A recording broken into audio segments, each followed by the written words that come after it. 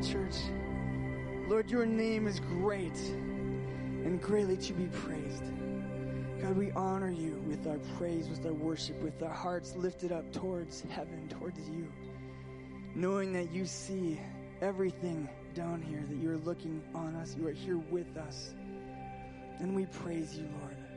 We long for the day when we will see you face to face, when you return and you come again, and we'll be lifted up with you.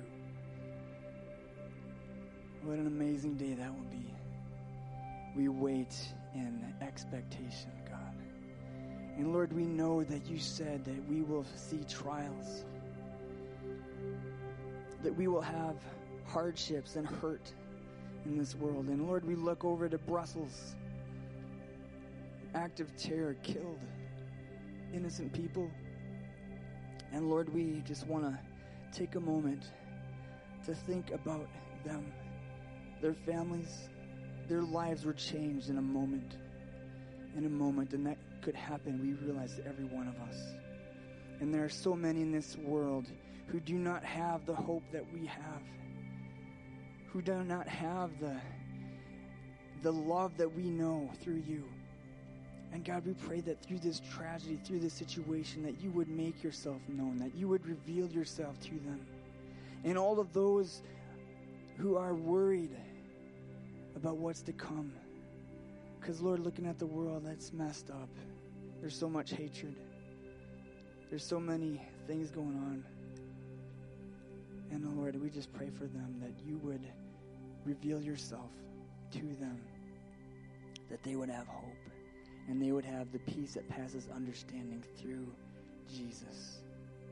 And, Lord, we think of Scott and Katie Wiggins today, who we sent off years ago, and they're in Kurdistan, not real far from ISIS, and their family is there, God, and we just pray that you would protect them, that you would cover them as they minister, as they look for opportunities to share your word, to pour into the lives of these Iraqis.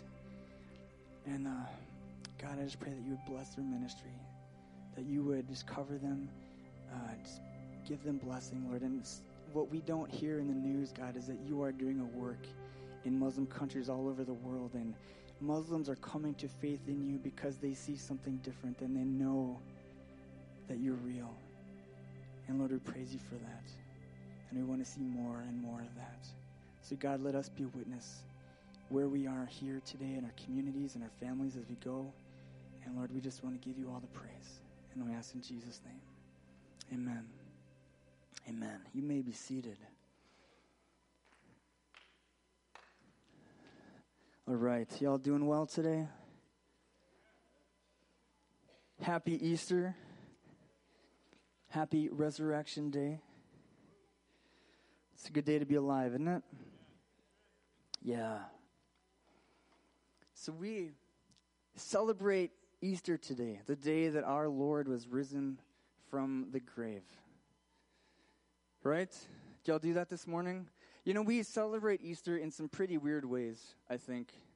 We have this guy called the Easter Bunny. I don't know where he came from, but how many, we got a lot of kids in here. How many of you guys had a visit from the Easter Bunny last night? More, is that all? He doesn't like the rest of you guys, huh?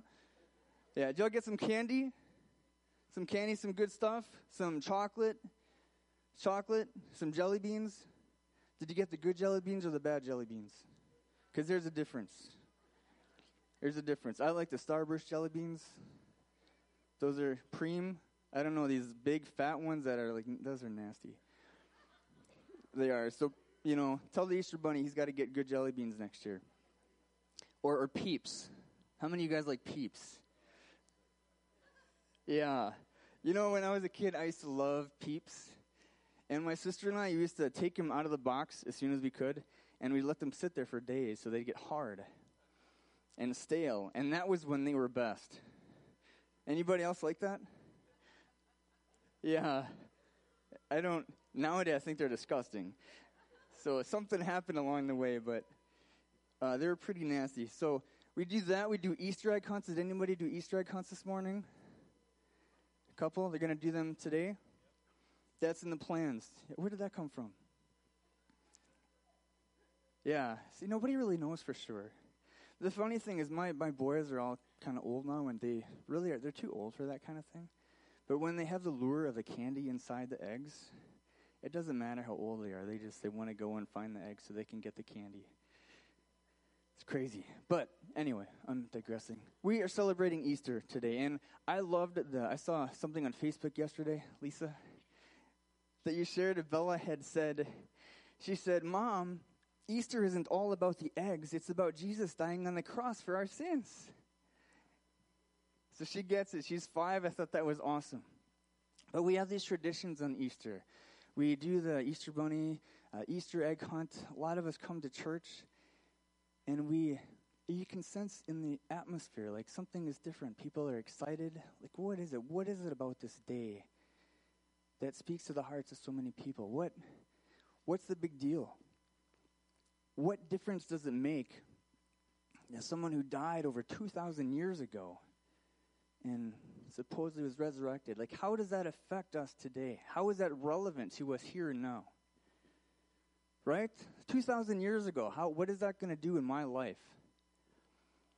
And I want you to know that everything about Christianity falls on the resurrection of Jesus Christ. Everything falls on the resurrection of Jesus Christ. If he was not raised from the dead, we are so pitiful and dumb, right? Then the whole idea of Christianity is a joke. It's a joke. And sorry, poor us for believing in this thing, if that were true, right? And Paul, the apostle, even says this, if you read with me. In 1 Corinthians chapter 15, he says, "And if Christ has not been raised, then all our preaching is useless, and your faith is useless. And we apostles would all be lying about God, for we have said that God raised Christ from the grave. And if there is no resurrection of the dead, then Christ has not been raised. And if Christ has not been raised, then your faith is useless, and you are still guilty of your sins. In that case, all who have died believing in Christ are lost, and if our hope in Christ is only for this life, we are more to be pitied than anyone in the world." Wow. Right? No, we look at Christianity, a lot of us, and we think, there's good rules to live by, do's, don'ts, this is good, love of Jesus, it comforts me, it gives me peace, but it's so much more than that. Now, keep in mind, the guy who wrote this, the Apostle Paul, was a guy who grew up in Judaism. He went up through all the levels. He's a Pharisee of, the highest order. He had money, he had status, he had respect, he had all this stuff. He went and persecuted Christians because he thought they were talking blasphemy about God. And on the way, as he was doing that, he was approached by the risen Savior, wasn't he? And he changed. His life was changed. He threw all that away, and he traded it for poverty. He was beaten and bruised. He was stoned. He was imprisoned multiple times. This is a guy that did this. He was ultimately martyred for his faith and killed. So think about that. So if there was no resurrection, he is talking like, what a pity for this guy and for all of us who believe in this. But he goes on in verse 20. He says, "But in fact, Christ has been raised from the dead. He is the first of a great harvest of all who have died. So you see, just as death came into the world through a man, now the resurrection from the dead has begun through another man. Christ was raised as the first of the harvest. And then all who belong to Christ will be raised when he comes back." So we'll be resurrected with him. That's the hope that we have, that we will be resurrected as he was. And because of his resurrection, we can have confidence that we will be resurrected with him, that we will be resurrected with Christ. And what a joy that is, isn't it? So, we believe in the resurrection, but what evidence do we have that happened? Really, this happened 2,000 years ago, right? How do we know that this really happened? And we're going to go through a few non-comprehensive, non-exhaustive reasons. There's always more. But number one in your notes is the empty tomb. The tomb was empty, wasn't it? That's right. And even though the Jewish leaders, they went to the Roman authorities and they said, his followers are going to try to take his body. You need to do something to make sure that that doesn't happen. So they put soldiers out in front. They had a big stone in front, and what happened? He rose. The angels came. The stone is rolled away. The guards were knocked out, slept. I don't know what happened, but there was no body to be found. Nobody can explain that. Number two was the post-mortem appearances that we just heard about when our little guys were up here and reading the scripture for us. He showed himself to at least 500 of his followers after his resurrection. They were witnesses to this. And the interesting thing is that James, the brother of Jesus, or half-brother of Jesus, that we have been studying about, he wrote the epistle we've been studying about over the last years, he did not believe that Jesus was the Son of God until after the resurrection. Did you know that? And he became a leader in the church and was ultimately martyred for his faith. We have the conversion of Saul, who, again, we just talked about that. That is a huge testimony right there. We have the boldness of the disciples. And you remember reading through the Gospels? These guys were timid. They were dumb. A lot of them, they just said dumb stuff. They did dumb things. But man, when Jesus rose again, they were filled with the Holy Spirit, and they spoke with boldness and with power. Right? They were completely changed, transformed. We have the testimony of these guys. These guys are ones who went all over the known world at that time, planting churches, preaching the kingdom, and things happened. These guys were also persecuted. They were martyred. Many of them were crucified. Some were killed with a spear, a sword. Bartholomew was believed to have been skinned alive and then crucified. You don't do that kind of stuff if you don't believe in the resurrection of Jesus. Amen? And this is all historians that have showed this. And then the explosion of Christianity. In the middle of persecution, in the middle of being thrown in the arenas, in the middle of being rounded up and killed, Christianity flourishes. That's not going to happen if this thing is not real. And last, and this is what we're going to focus on today, is transformed lives. Now, we saw that back in the day. The disciples saw the Christians back then, but we still see that today. God transforms lives. He transforms people, and that is the evidence of the resurrection today. So I'm going to read from Romans chapter 6, verses 4 through 7. And just as Christ was raised from the dead by the glorious power of the Father, now we also may live new lives. Since we have been united with him in his death, we will also be raised to life as he was. We know that our old sinful selves were crucified with Christ, so that sin might lose its power in our lives.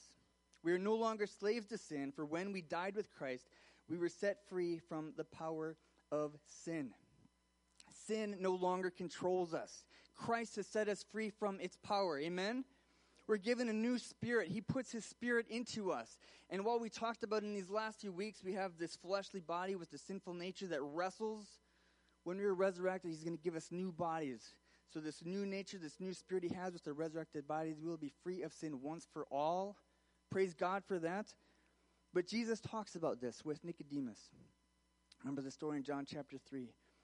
He says, unless you are born again, you cannot see the kingdom of God. Unless you are born again, you cannot see the kingdom of God. He said that humans can reproduce only human life, but the Holy Spirit gives birth to spiritual life. And when you acknowledge Christ as Lord and Savior, you're given a new spirit. Paul says in 2 Corinthians 5:17 that if anyone is in Christ, the new creation has come. The old has gone. A new life has begun. And it says Romans 12, don't copy the behavior and customs of this world, but let God transform you into a new person by changing the way that you think. By changing the way that you think. So it's not just about Christmas to the resurrection. That's not all it is. Christianity is so much more than that.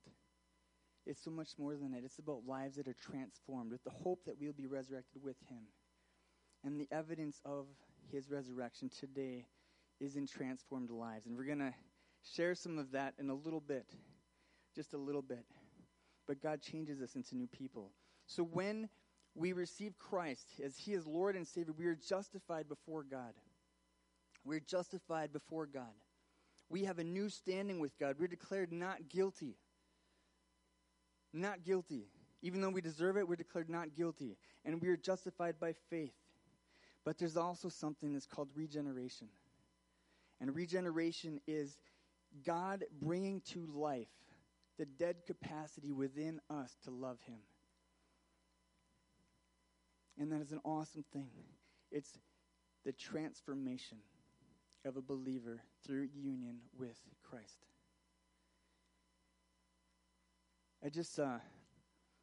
John Filto posted something on, I don't hang out on Facebook that much, okay, you guys? But he posted something. I just noticed a couple things, and it was so relevant. But Ravi Zacharias, I don't know if you've heard his name. He's a brilliant mind. He was talking about an atheistic journalist. His name was Matthew Parrish. And I think he did some things in Africa. This is about Africa, right? And he wrote for one of the London papers or magazines. But he said, I have come to a conclusion that staggers me. And this is an atheist saying this. I've come to a conclusion that staggers me. The impact of the missionaries with their message of Jesus Christ in its redemptive foundation seems to be the only thing that has effectively worked in order to change the hearts of some against the other in their antipathy and hostility to each other. Only Jesus can change hearts. Amen? And when we look at the problems of the world, the racism, the divisions, the problems in the inner cities, families breaking up, ISIS, all that stuff, we're not going to solve those issues politically. It does not require a political solution, but it requires Jesus changing the hearts of lives. Amen? That is the only way that we're going to see something incredible happen with that, is when hearts are changed. And this happens through Christ living in us. Colossians 1:27, Paul says that Christ lives in you. And we all have a story, don't we? We all have a story. And today, I want to share the evidence of some transformed lives with you. So I'm going to call up Bob and Lori Oni up here. You guys met these guys? Aren't they awesome? Go ahead and come up. I'm going to move this.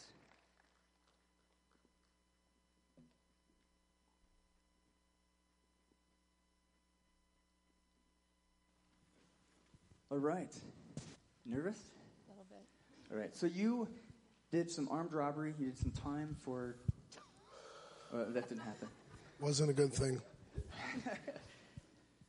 If you remember Bob Oni, he stood at the end of our 21-day awakening, our fast, and he shared from his heart. But there's a whole journey up to that point. And you shared a little bit back then about what life was like. Why don't you share some of your beginnings and how you were feeling from childhood, and then... Pretty much, you have to forgive me, my voice is gone. Pretty much it's been a tough road for me and my brothers, really. Grew up with our mother being in a wheelchair, and she had passed when I was 14. And at that point in my life, it was tough. I was angry, bitter, didn't understand, didn't want nothing to do with the Lord, and I would not have it. I was so angry when after people that I shouldn't have. I was lost. Lost with my soul, lost with the hand of God, and I had no direction, no path to go to. I knew I wanted something different. We had been put into a situation where we lived with our biological father. His family was Catholic. And by that point on, I was still angry with the Lord. and that even made me more angry that I had to go to church and had to listen to it 7 days a week. But I knew who the Lord was, but I was still angry, hurt, cried inside my soul, my heart. Just didn't feel it. I stayed lost. And went into the service and got married and was a Lutheran. I was still angry. Drank. Just was sad inside. Didn't have no direction again. Still lost that chain, the chain that I had when this all first started. I knew I wanted to be together with the Lord. My brothers, they longed for what I did, the family, the togetherness, the love of the Lord, the arms of the Lord around you. And then I met my wife, Lori, and she knew that I was lost and I was angry, and I would have none of it. And from that point on, we tried church a few times, and I still didn't move forward. I was stuck. I was frozen in the ground. Okay, so just this last year, you had some things happen in your life. Why don't you share with people about that? Let's see. Well, I was like 198 pounds. I was down. I was sad. I cried a lot. We always wondered how we were going to make ends meet, paycheck to paycheck. Things just didn't work out. And when I started to lose my weight, I lost 62 pounds in between that time. I was happier. I would look in the mirror. That's a lot of weight. Yep. 62 pounds. I would look in the mirror and actually say, wow, I am beautiful, And I decided that, that was it. It was time. And I went to him, and I said I wanted to go to church. And he said, go ahead and go. I'm like, okay. So I did. I went by myself. And then the second time, I went again. And I said, well, I'm going to church. He said, go ahead and go. The third time, he did it again. And the fourth time, I was not going to ask him. So I didn't ask. I'm like, okay, I'm not asking you. You just don't want to go. But I just kept going. And I got up. I took a shower and got ready. He's like, what time is church? I said, well, I'm leaving here at 9:30. Do I got time to get ready? I said, yep. So he decided he was going to go with me. And from that point on, we stepped in foot in here, and we felt like this is our family. And that's pretty much it. Awesome. So when did that first happen? That was last year? September for me, October for him. Okay. You all used to sit in the back? Yep, we sat all the way in the back. And then one day when Bob came, Pastor John was here, and he said, we're going to do something different. And he whispered in my ear, he said, watch this. So Bob and I were way, way in the back. And he says, Lori, watch this. I'm like, okay. He's like, today we're going to preach from the back. So everybody's going to turn their seats. And Pastor John looked at Bob and winked at him, and Bob's like, oh. Right in front. There he was, right in front of me. New front row. It was the front guy instead of the back guy. That was awesome. And then you shared at the end of the 21-day fast, that was a moment of breakthrough where God just did something. You want us to share about that? What happened? Well, from the point on, from coming to church and getting to know people, I was convinced, and I was listening to the message every Sunday. And the 21-day awake, I didn't know what it was. 20-day fasting, don't eat, give things up, don't swear, don't eat a candy bar, whatever, and which was terrible. But I listened. I asked myself, what can I give up? Well, I suppose there's a laundry list, but I didn't know what I wanted to give up. I didn't know until the 21st day. The 21st day was my 21-day awake all in one day. When I walked through the doors, there was a circle, and it was the chairs, and the speaker was in the middle. But for me, it was the Lord telling me that I have my arms around you right now. This is my circle of love for you, and this is time to let go. I thought, I had this goosebump feeling. I'm like, boy, 33 years later, this is going to happen. Let's get it done, But I didn't know what I was doing. I sat down. A young lady named Amy had talked about how she got here. I was inspired right off the get-go. I got up and I hugged her. I didn't say a word to her. I just put her up against me. I hugged her. And it wasn't me hugging her. I'm sure of it. I'm sure it was the Lord working through me. And I stood up. I grabbed the microphone. And I said, I'm a sinner, which I am a sinner today yet. And I didn't realize what the 21-day awake thing for me was. It was letting go. Letting go of my anger, my frustration, my bitterness, my selfishness, not understanding. I told the Lord, I said, I lost my chain to you, and I didn't know where to get it. I didn't know where I lost it, but I want it back. Please show me the way. I'll do whatever I can. I'll be your tool. Just use me. And it didn't matter. I didn't know what I got myself into using being a tool, but it didn't matter at that point because I was free. I was free from how I felt for 33 years. My heart was solid. My emotions were stable. I was grounded. And it just overcame me. And I felt part of something. I felt 10 times better, and the Lord heard me. And I felt I finally understood. If this is a 21-day awake, let's do it again. I was ready for some more. Yeah, and you shocked Lori in the process when you stood up, and you said you didn't know that he stood up, and yeah, actually, he did. We were sitting in front, and my daughter Haley was sitting next to us, and she went, "Mom, Dad's up there," and I'm like, "What?" And all I heard was, "Good morning, church," and I quick did a 360, and he's just like, I'm lost. I'm a sinner. I lost my mom when I was 14, and the tears were just rolling down my face. And Pastor John was like right there. He's like, it's okay. He's doing great.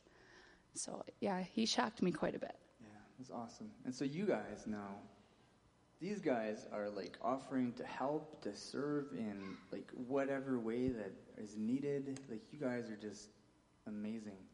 Like do you want to why do you do that? Why do you want to put so much of yourself into this here? Because that's the way God created us.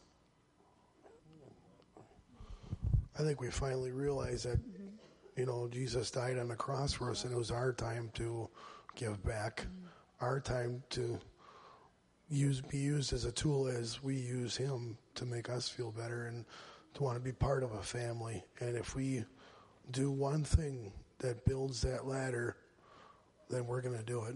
And it doesn't matter if you usher. And we did connection classes with Bill Kerwin. That also helped. But you wanted more. Faith in action is where we kind of landed up in a trustee type thing. And we just felt whole. We felt grounded. Yeah. This is our family. Awesome. We'll have your back, and you got ours, and we know it. We feel good. Any going back for you guys? Do you regret any of this? Not at all. Not at all. The only thing I do regret is not coming sooner. Doing it sooner. Cool. Can we give them a hand? Thank you so much. Thank you.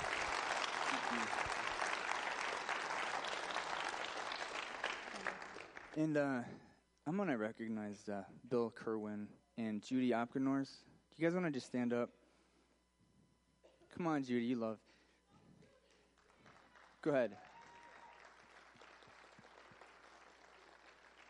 These guys have taken these two aside, and they have discipled and mentored them and poured themselves into them. You talk about being a family. there's so much in discipleship and just training each other, helping each other to grow in God, to teaching them about life. And I think they have come so much further than they would have had they not had those relationships with you guys. So thank you so much.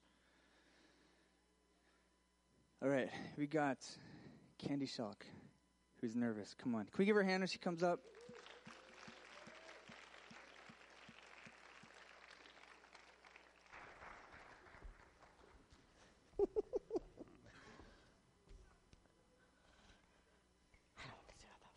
All right, you can't whisper. Yeah, I can. No. Can you hear me? Okay? Can you hear me? All right. All right. So you're a little nervous? Yeah. That's good. We're not going to talk about that. Are you going to look at me the whole time? You're going to... No, I'm going to look at you. Okay. You guys just have to deal with it. So you've been Southside for about 10 years now? Mm-hmm. Yeah, about 10. Yeah. Does everybody know Candy? Yeah. She's pretty awesome, isn't she? Yeah, she puts on this real hard exterior, but she's just a marshmallow inside. Yeah. I'm going to get it for that. All right, you have had a very different life growing up than what you have today. Yeah. I want you to share what that was like. Well, my dad was a paranoid schizophrenic, so there was always chaos in the home. We grew up Baptist, so we went to church. We lived Jesus, kind of. But there was always chaos. It was always, just a total mess. You put that stupid church face on, like everything's okay. Yeah, you had shared that you guys were known well in the church, right? Your family? Yeah, we kind of had, a name. Our name was like when you say Kerwin or, Niedermeyer or something like that, you recognize those people. High honor there. Okay. So you had the name recognition, you were respected, obviously, or your family was, Mm-hmm. but you had a different life at home. Very different. Very different. Very different. But back in those days, what happens at home stays at home. You don't share it. And the church doesn't necessarily want to know what's going on. That means they have to fix that. Okay, so you had a hard time at home, and there was abuse? Yeah, my dad was, being a schizophrenic, he was always, physically or verbally abusive to all of us. I mean, there's 8 of us, so take your pick, who got you're it. the youngest. Yeah, I'm the baby.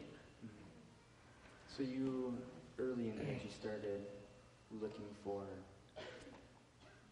places to feel fulfilled, or maybe to get away, escape? More getting away. Okay. More just trying to find that love that you don't have at home because it's a mess. Mm-hmm. So you do what you need to do. So why don't you share a little bit? We'll keep it up here Okay. because it's family service. But just some of the things that you were involved in looking to escape. Drinking, drugs, guys, whatever. Yeah, you shared you started smoking and doing drugs when you were... I was pretty young, like 10, 12. Right? Yeah. That's 'Cause you need to be that's numb. So shocking. 'Cause why? You just need to be numb. You Right. don't want to feel. Feeling means you hurt. Right. So this carried on from 10 through early, middle adulthood. Yeah, later adulthood.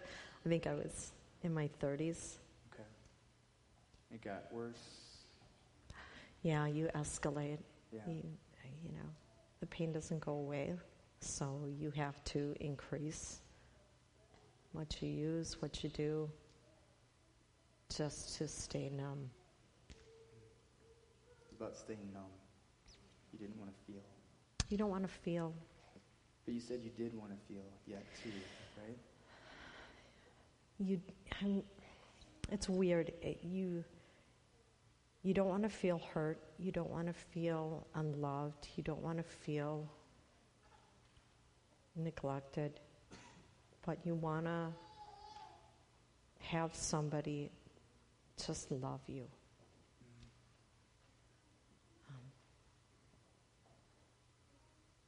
You know. Yeah. So why don't you tell us how this change started to happen? Well, I had a sister that came to the house. I don't remember for what, but she came to the house. Deb, right? Teresa. Oh, Teresa. Deb's lady. Deb Piaf. Okay. Okay, so they... Go ahead. I'm sorry. Go ahead. She came to the house. She came downstairs in our basement and saw what we were doing. Went home, talked to her neighbor, who was a good Christian. Said, what do I do? How do I help? She called the Sheboygan police station and talked to an undercover narcotics officer who spent about an hour and a half of his personal time on duty talking to her, and said, just have him come to our church. I mean, technically it could have been a huge bust, but he didn't. He had compassion and said, if they could just come to our church. So that's what she did. She spent 6 weeks coming home or coming to our house every Sunday, taking us to church, spending time with us, just talking, praying. Yeah, and you had shared with me that, like, all of your siblings Our holy rollers. They are now, but they were also where They were you then. were. Yeah. So they've all been changed. So you said your sister invited you to church, and then that's when here, I believe. Yeah, we spent 6 weeks, so we went from different churches just to see what fit for us. We came here. It was in a right church. You know, I mean, when you're not walking with Jesus, church is church, really. But we came back here, and then I don't know what. You didn't want to stay. No, You didn't no, like it here. no. It's just uncomfortable. It means you have to deal with your junk. But pastor was preaching. My sister had some elders come around us and pray for us. And the worship pastor took us into his office and gave us the salvation prayer, asked if we wanted to accept Christ. We did as a family.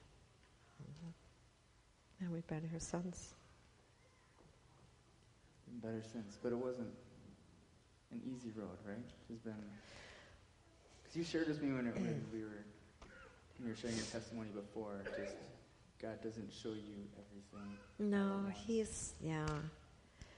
slowly brings things to your attention, things you need to work on, issues you have. Mm-hmm. They're not always easy.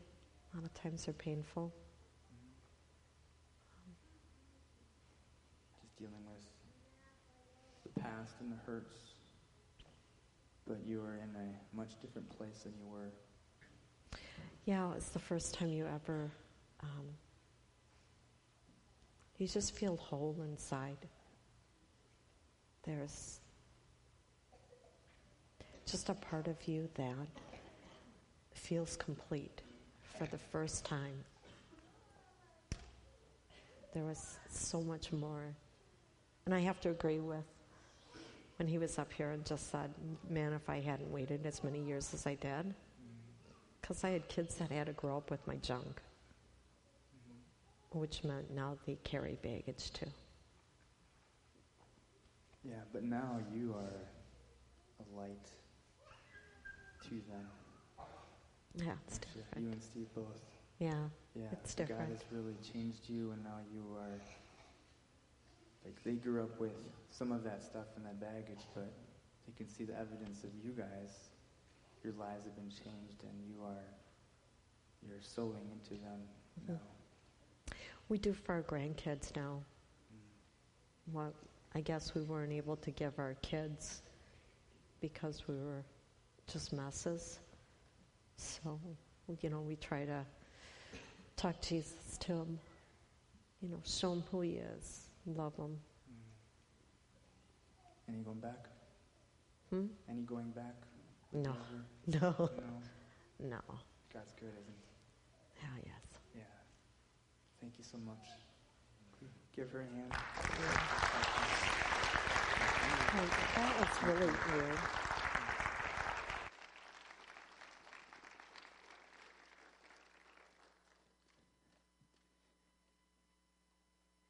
Transformed lives. That's the evidence. And there are so many more stories like theirs all throughout this congregation. People grew up in different places. Liz has an incredible story, and Don, and so many. We all have got a story, and God has changed all of us. And so you may be here just as an Easter thing. I don't know. But you're not here by chance. God has a purpose for your life. And there's a reason that you're here. And so the church thing to do would be to